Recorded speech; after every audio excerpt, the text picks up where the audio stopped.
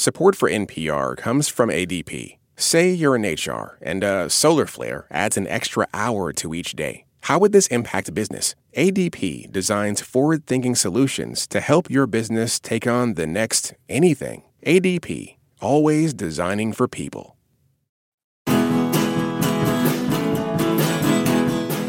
Seven years ago, Slate magazine published the Black Film Canon, a collection of 50 of the best films directed by Black filmmakers.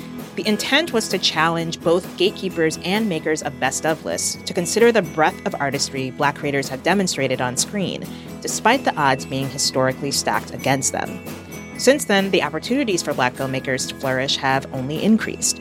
Moonlight won Best Picture at the Oscars, Get Out was a cultural phenomenon.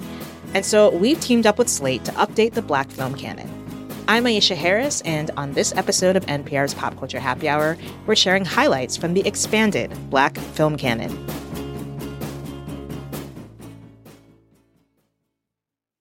This message comes from NPR sponsor, the official Hacks podcast from Max. Join the creators and showrunners of Hacks as they discuss each episode and speak with the cast and crew about the making of the series. Listen to the official Hacks podcast wherever you get your podcasts.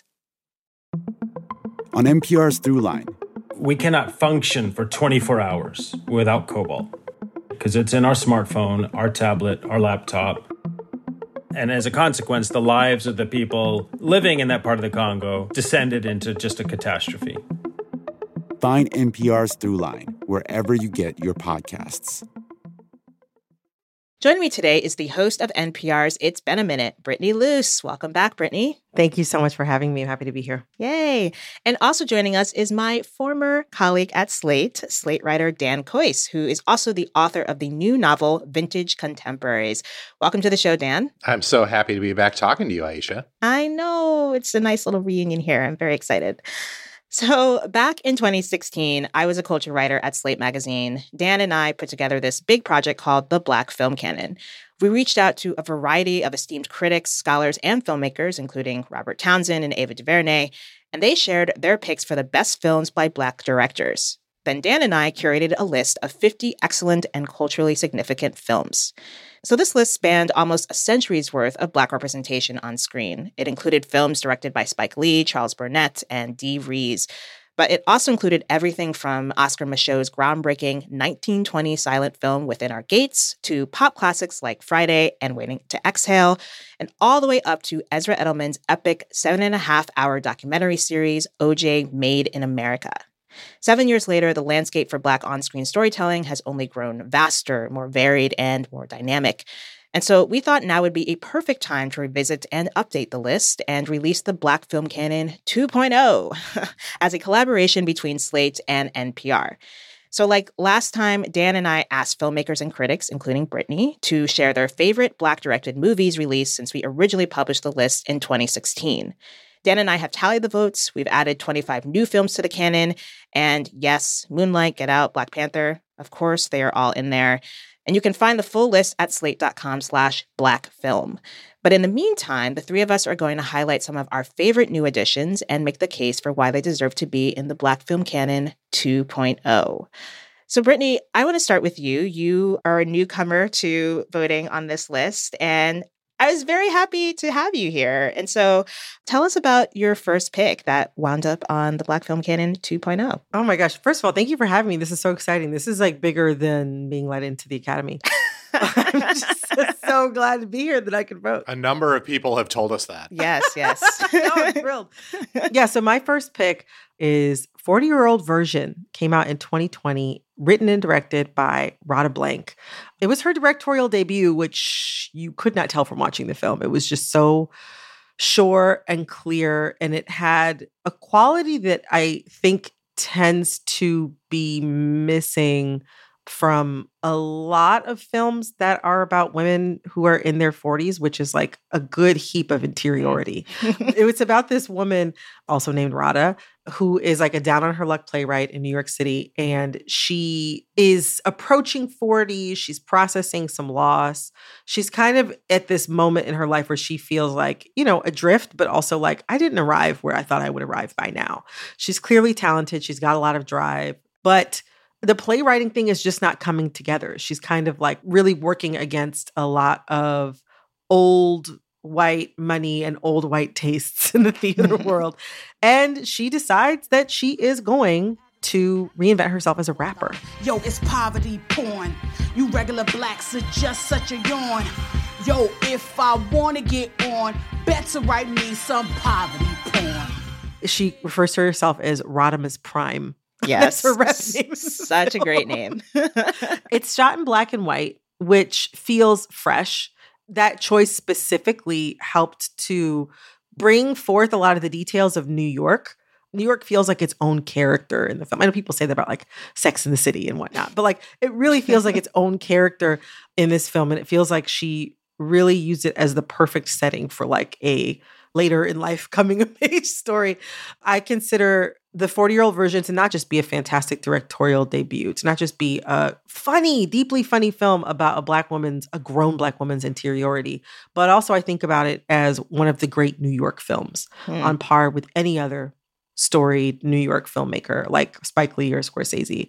I just really, really, really, really, really loved it. It was like, despite the fact that I think that like Rada in the film, the character is trying to process like what she feels is like a level of not measuring up or immaturity, I felt like the film itself handled her whole emotional arc in such a confident and mature way.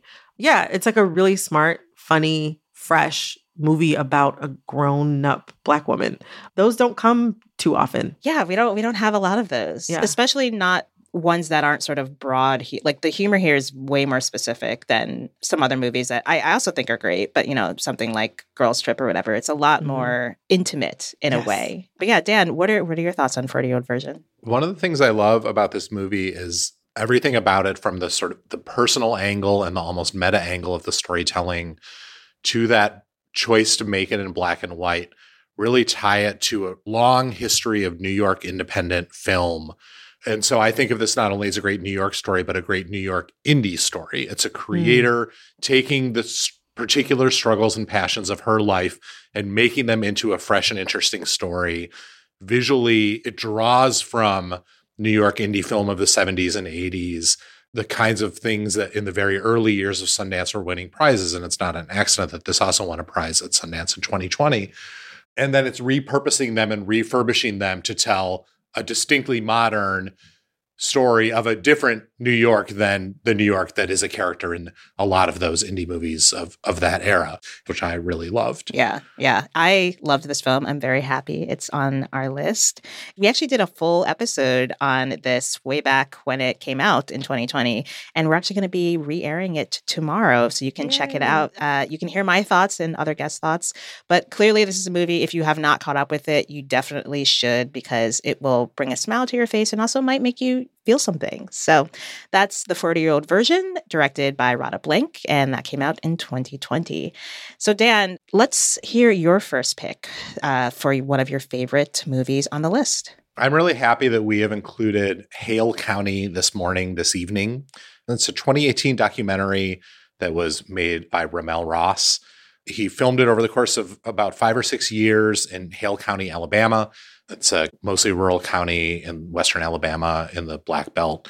And it's just a very carefully, closely observed portrait of everyday life in this particular part of the world. Ross basically spent those 5 years pointing his camera at the beautiful things that he saw, at the people that he met while he was down there. And he captures fragmentary moments of the lives of the people who he observes and the friends that he makes. Something told me, it was over. Yeah. When I saw you and her. One of the things I really love about this movie is that, in opposition, I think, to a lot of documentaries about rural corners of America or rural corners of the world, it's not interested in finding a kind of traumatic or uplifting narrative. It's not interested in narrative really at all. The goal of the movie isn't to make the characters at its center characters in a story that you then can draw a bunch of conclusions from about their good or their bad choices, or whether they're victims of fate or victims of politics. Instead, Ross is intent on us spending time with them the way that he did. And he's intent on finding magical moments over that half decade in their lives and magical moments in this community. And I love that it's on our list because the movie really made me think about what a documentary about a Black community can do or should do. I mean, he's not ignoring the barriers that the community faces or the different ways that his subjects struggle. In fact, some very sad things happen to some of the characters in this movie. But he frames it all in the context of looking for and finding the sublime in human beings' lives. And so the result is a very beautiful movie that always feels like any moment you're going to see something you've never seen before, that in a funny way is nevertheless part of the everyday for these people and by extension, all of us. Yeah, I really like how you framed it as something that made you sort of rethink what a documentary can do, because it's a movie that makes you kind of work to sort of understand, follow where it's going. And I like that challenge. I like feeling as though it's as much about mood and about feeling as it is about telling a story. And it is such a different way of doing that. And I was just absorbed in these people's lives. And when it ended, I was like, I could have watched another hour of that. It's really, really, really moving. And I'm glad it made this list. We had a few people who we reached out to put this on their list, and I totally see why. All right. Well, that's Hale County this evening, directed by Ramel Ross from 2018. So my pick is one that I think maybe a lot of people will be excited about, but then other people might be like, what? Is this a movie? Is this a movie? Well, yes. And also, what is a movie anyway these days? One of the ones that we felt needed to be on here was Homecoming, directed by Beyonce and also Ed Burke, but directed by Beyonce. And come on now. First of all, if we can consider things like Stop Making Sense, some of the greatest movies of all time, I think obviously this also falls under that category. And I think it is one of the best concert movies ever created. And look, a lot of people say that Beyonce is overrated. I think they are wrong. I don't know those people. I know. Who says that? I don't acknowledge those people. So my case for why this should be on here is because what she's doing and what she has shown herself to be doing, especially within the last 6-7 years, is she's become this sort of like expert curator. Her and her team have become this expert curator of Black history. And Homecoming is directly addressing that and directly speaking to this idea of cultivating an appreciation for Black culture, for HBCU culture, for everything from Nina Simone to Alice Walker are quoted in this film. And what she's so good at doing is, yes, she's a millennial. She's, in her 40s now, but she's always had a reverence for the past and for making sure that she's referencing everything that came before her, especially considering how difficult it has always been for Black artists to own their own work and also to receive credit where credit is due. She has been such a force in helping to get various artists who may have been forgotten to get the credit that they're due. If it's been a while since you've seen Homecoming, or for some reason you have not watched it, what are you doing with your life? It's not just the Coachella performance that broke our brains and melted our hearts and made us all just like, I learned some of the choreography. I'm not going to lie. I've rewatched it many, many times.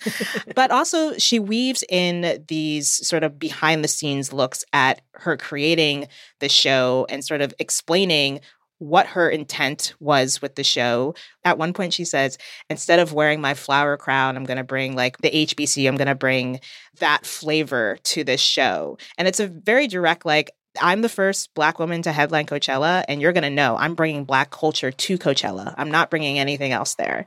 And there's a moment where she actually has Nina Simone in voiceover speaking while we're seeing behind the scenes footage of them creating the show. And I want to play a little clip of that. Giving out to them that Blackness, that Black power, that Black pushing them to identify with Black culture. I have no choice over it. In the first place, to me, we are the most beautiful creatures in the whole world, Black people. Brittany, I know you have lots of thoughts on Homecoming. Yeah, I mean, I went to an HBCU, like whose homecoming is perhaps like world renowned, I would say. I went to Howard University. And when I first saw this performance, I started crying because it was just such a loving reproduction of an experience that I knew very well. It was clear that she had done her homework, that she was calling upon her own life experiences and observations, that she was collaborating with knowledgeable people who actually pledged these sororities and played in these marching bands. The musical direction was unreal. There's a level of spectacle that she brings to everything that she does that is just not necessarily being offered by a lot of her peers. So as time passes and we get further and further away from this performance, I am more grateful for the fact that this documentary exists as a testament to the amount of work, the amount of care that went into making probably one of the most impressive live performances of the past 130 years. You know what I mean? Like that there is actual record of that. You know, so frequently Black people, especially Black women, Black artists, their work is misinterpreted. People make assumptions. People who don't have proper context for why the work sounds or looks the way that it does are like very frequently people who end up being in like the taste-making positions that decide whether their work is good or bad. And I think that goes like doubly or triply or quadruply for Black women. And I like the fact that she didn't just put this out into the world. This documentary acts as a companion piece where she actually gets to give herself proper credit, as you mentioned, but also show that like, it's not just like, I made this, but this is everything that went into it. Yeah. And it's very rare to actually have a Black woman artist have a documentary that's about craft. Yeah, she's a very show your homework type of person. Even just for that in and of itself, even if you're not super into Beyonce, I think that the value of that, having a music documentary that's so well made about a performance that was so well done, the value of that is going to reveal itself over time. Yeah. This movie and Beyonce's films overall over the last couple of years are playing a really important role in a real evolution of the music documentary, or really the celebrity documentary, one that is essentially inescapable, which is that many, many more celebrities are essentially following the Beyonce mold. They are creating their own documentaries about their work that give them control over the story that's being told. And that has resulted in a lot of interesting documents. It's also resulted in a lot of essentially uncreative hagiographies. Yeah. One thing that I think is really important about Homecoming is that it's this kind of documentary, probably the only kind of celebrity documentary we're going to get in the near future, done at an extremely high level of craft, creativity, and interest in process. Yeah. So that even though Beyonce, who officially co-directs this movie, but is clearly the artistic brains behind everything that you see on screen, even though she exists an iron fist of control over what we see, you still get the impression that there is something revelatory, creative, and new happening on the screen in a way that a lot of other people making these kinds of movies don't even bother to do. That's such a good point. Yeah. Well, that is Homecoming, filmed by Beyonce, directed by Beyonce and Ed Burke, and it's on the list, so fight us. All right, Dan, that brings us to your second and last pick for one of your favorites. Let us know what it is. This new and updated Black film canon was not only intended to reflect all the amazing movies that have come out since 2016 when we first did it, we also wanted to have the chance to look back at the years that we initially covered and find gems that we had missed the first time around. And so we asked all of our experts, critics, and filmmakers to also tell us, is there something that should have been on the list the first time? And one of them is this film. It's called Looking for Langston. It came out in 1989. It's a short documentary / Fantasia directed by a British director and conceptual artist named Isaac Julien. It's a beautiful lyrical exploration of gay Black life in the 1980s and also in the mid-century and pre-mid-century world of New York gay high society. It's a kind of exploration of the work of Langston Hughes. It's a kind of exploration of the Harlem Renaissance. It's a kind of reclamation of 20th century gay life and erotics, presented as an art project, but also as a mini narrative of Black gay existence flourishing and then being attempted to be stamped out. When it was made in 1989, this documentary was a little bit of a sensation. As it was coming to New York, the Langston Hughes estate objected to the film. They objected to Hughes being associated with gay culture. It has never been confirmed necessarily that Hughes was gay, though there are a lot of stories in contemporaneous literature of men falling in love with him or describing kissing him or being intimate with him in various ways. The estate objected. They, in fact, restricted the film from using Hughes's poetry. Several major points in the movie are punctuated by footage of Hughes or other people reciting Hughes's poetry. And so when it played at the New York Film Festival in 89, there was this very unusual circumstance in which this 42-minute movie, the entire movie screened on a screen, but every time there was a Langston Hughes poem, the sound was completely cut out to keep from being sued by the Langston Hughes estate. And I find that an incredible historical moment in Black queer film. This movie that is about making visible the secrets that history has been keeping was at its first United States screening silenced by orders of the historical caretakers who did not want this particular version of the story to be told. I love that we have this movie on the list. It's beautiful. It's thought-provoking. It is very subtly erotic. And it's surprising. It's a very surprising movie, especially when you think of it coming out in 1989 at the very dawn of new queer cinema. And it really influenced, I think, the way that directors like Todd Haynes were making movies in the 1990s and the way that they were portraying queer desire in new and innovative and interesting ways. And the beauty of those moments still holds even today. He speaks good damn English to me. I'm his brother, Carver. He doesn't speak that this and that bull I've seen quoted. Every word he speaks rings clear in my head. It's on the list now because Henry Louis Gates wrote us back right away and basically demanded to know why Looking for Langston wasn't on the original list. He was like, it's genius. And the answer was that neither Aisha or I had ever been able to see it. It's possible to see, but it's challenging. But one thing that has really changed the Black film canon from 2016 to 2023 is that we're not only in a golden age of filmmaking by Black directors, I think we're in a golden age for archivists and historians of Black cinema. And so this is just one of several older films that are on the list due to the work of archivists and historians and directors advocating for themselves. Yeah.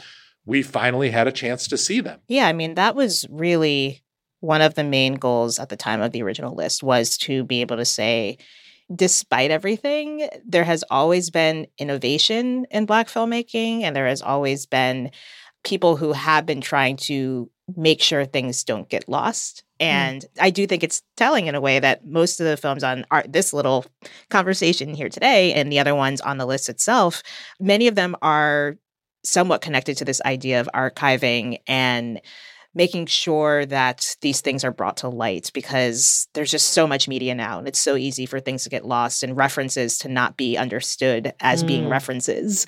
I just think it's great that we are able to bring these to light. All right. Well, that is Looking for Langston, directed by Isaac Julian, and that's from 1989. Brittany, what is your final pick for this conversation? My final pick for this conversation is Sorry to Bother You, which came out in 2018. Yeah. Written and directed by Boots Riley. I just realized both choices that I had today were a little auteur moment for both of them. Yes. So Sorry to Bother You is such a ride. It centers on this character named Cash, aka Cassius, who needs to get a job because he's living in his uncle's garage with his girlfriend, who's like this performance artist, and they're like in a kind of like bizarro, slightly cartoony version of like modern day Oakland. And so Cash gets this job as a telemarketer for this company called Regal View, and he struggles with customers until his older coworker, character named Langston, who's played by Danny Glover. Of course, like if you're going to make a Black movie in the Bay, you have Danny Glover. Yes. And and his older coworker tells him to use his white voice. Hold up. Let me give you a tip. Use your white voice. My white voice? Yeah. Man, I ain't got no white voice. Oh, come on. You know what I mean, young blood. You have a white voice in there, you can use it. It's like when you were pulled over by the police. In the film, Lakeith Stanfield plays Cash. When he's speaking in his white voice, he's not speaking in his actual, like, own voice. His voice is that of David Cross. Tim, I want to chop it up more, but I got to get to my squash game. Was that Visa or MasterCard? I loved this film. I think that a lesser film would have stopped at, like, the conceit of, oh, this character has to use a white voice. And that would have kind of been where the most provocative idea that comes across on screen. It's far from the most provocative thing in that movie. Exactly. And, like, I don't want to necessarily spoil it, right, for listeners, but, like, things get so zany from then on. I think that for me, this is a film about unions. The other Regal View employees moved to unionize. Cash, while the rest of his friends are trying to organize his workplace, he's offered a promotion that he takes, and he kind of loses his identity as he's instructed by another Black employee to basically talk in his white voice all of the time. It's also kind of like a film, I think, about, like, cult of personality, and also this place that I think we now are more readily acknowledging that, like, the American workforce is in post-pandemic. I really, really love where the movie goes. I have some thoughts about the ending, but overall, like, I think that films that belong in the canon are films that kind of say something about the times that we're in. Yes, the zeitgeist, the cultural zeitgeist. This is a film about organizers and workers, and that seems to be closer to more people's actual experience than, say, the characters on a show like Succession. However, we just don't see those stories quite as much. I think that this film captured something about huge corporations and megalomaniacs who sometimes head them, and what it means to organize your workplace, and, like, what a union busting tactic can really look like. I think it had something really smart to say about all of those things before that kind of talk and that sort of collective action was cresting in the zeitgeist. And that, to me, was actually one of the biggest reasons why I thought it belonged on this list. Not just because it's, like, funny and it's a total ride and it's totally off the wall, and a lot of the performances are really great, but also because I think it's a film that, like, watching it more recently, in a way, I kind of feel like it saw the future a little bit for your average American worker. Well, that is Sorry to Bother You, directed by Boots Riley from 2018. And I feel like this is a very great list. I know we put it together, but still. And we only had time to highlight 5 of the films that we've put in the Black film canon. There are so many other great movies on this list. In fact, now that we've added to the list, we have 75 total because we didn't take any out. We believe in expanding the canon, not restricting it. Absolutely. Yes. So you can find the complete list at slate.com/blackfilm. And that brings us to the end of our show. Brittany Luce, Dan Coyce, thanks so much for being here and making the case for your picks for the Black film canon. This was so great. I loved it. Thank you. This was fun. Thanks, both of you. This episode was produced by Mike Katzeff and Candace Lim and edited by Jessica Reedy. Hello Come In provides our theme music. Thank you for listening to Pop Culture Happy Hour from NPR. I'm Aisha Harris, and we'll see you all tomorrow. Jasmine Morris here from the StoryCorps podcast. Our latest season is called My Way. Stories of people who found a rhythm all their own and marched to it throughout their lives. Consequences and other people's opinions be damned. You won't believe the courage and audacity in these stories. Hear them on the StoryCorps podcast from NPR. I'm Rachel Martin. You probably know how interview podcasts with famous people usually go. There's a host, a guest, and a light Q&A. But on Wildcard, we have ripped up the typical script. It's a new podcast from NPR where I invite actors, artists, and comedians to play a game using a special deck of cards to talk about some of life's biggest questions. Listen to Wildcard wherever you get your podcasts, only from NPR. Why is everyone so obsessed with traditional wives or trad wives on social media? This week, we're talking about the viral videos of women making marshmallows and mozzarella from scratch, and how behind the sheen of calm kitchens and cute fits, there's some interesting pessimism about our modern world. And that's worth digging into. Next time on It's Been a Minute from NPR.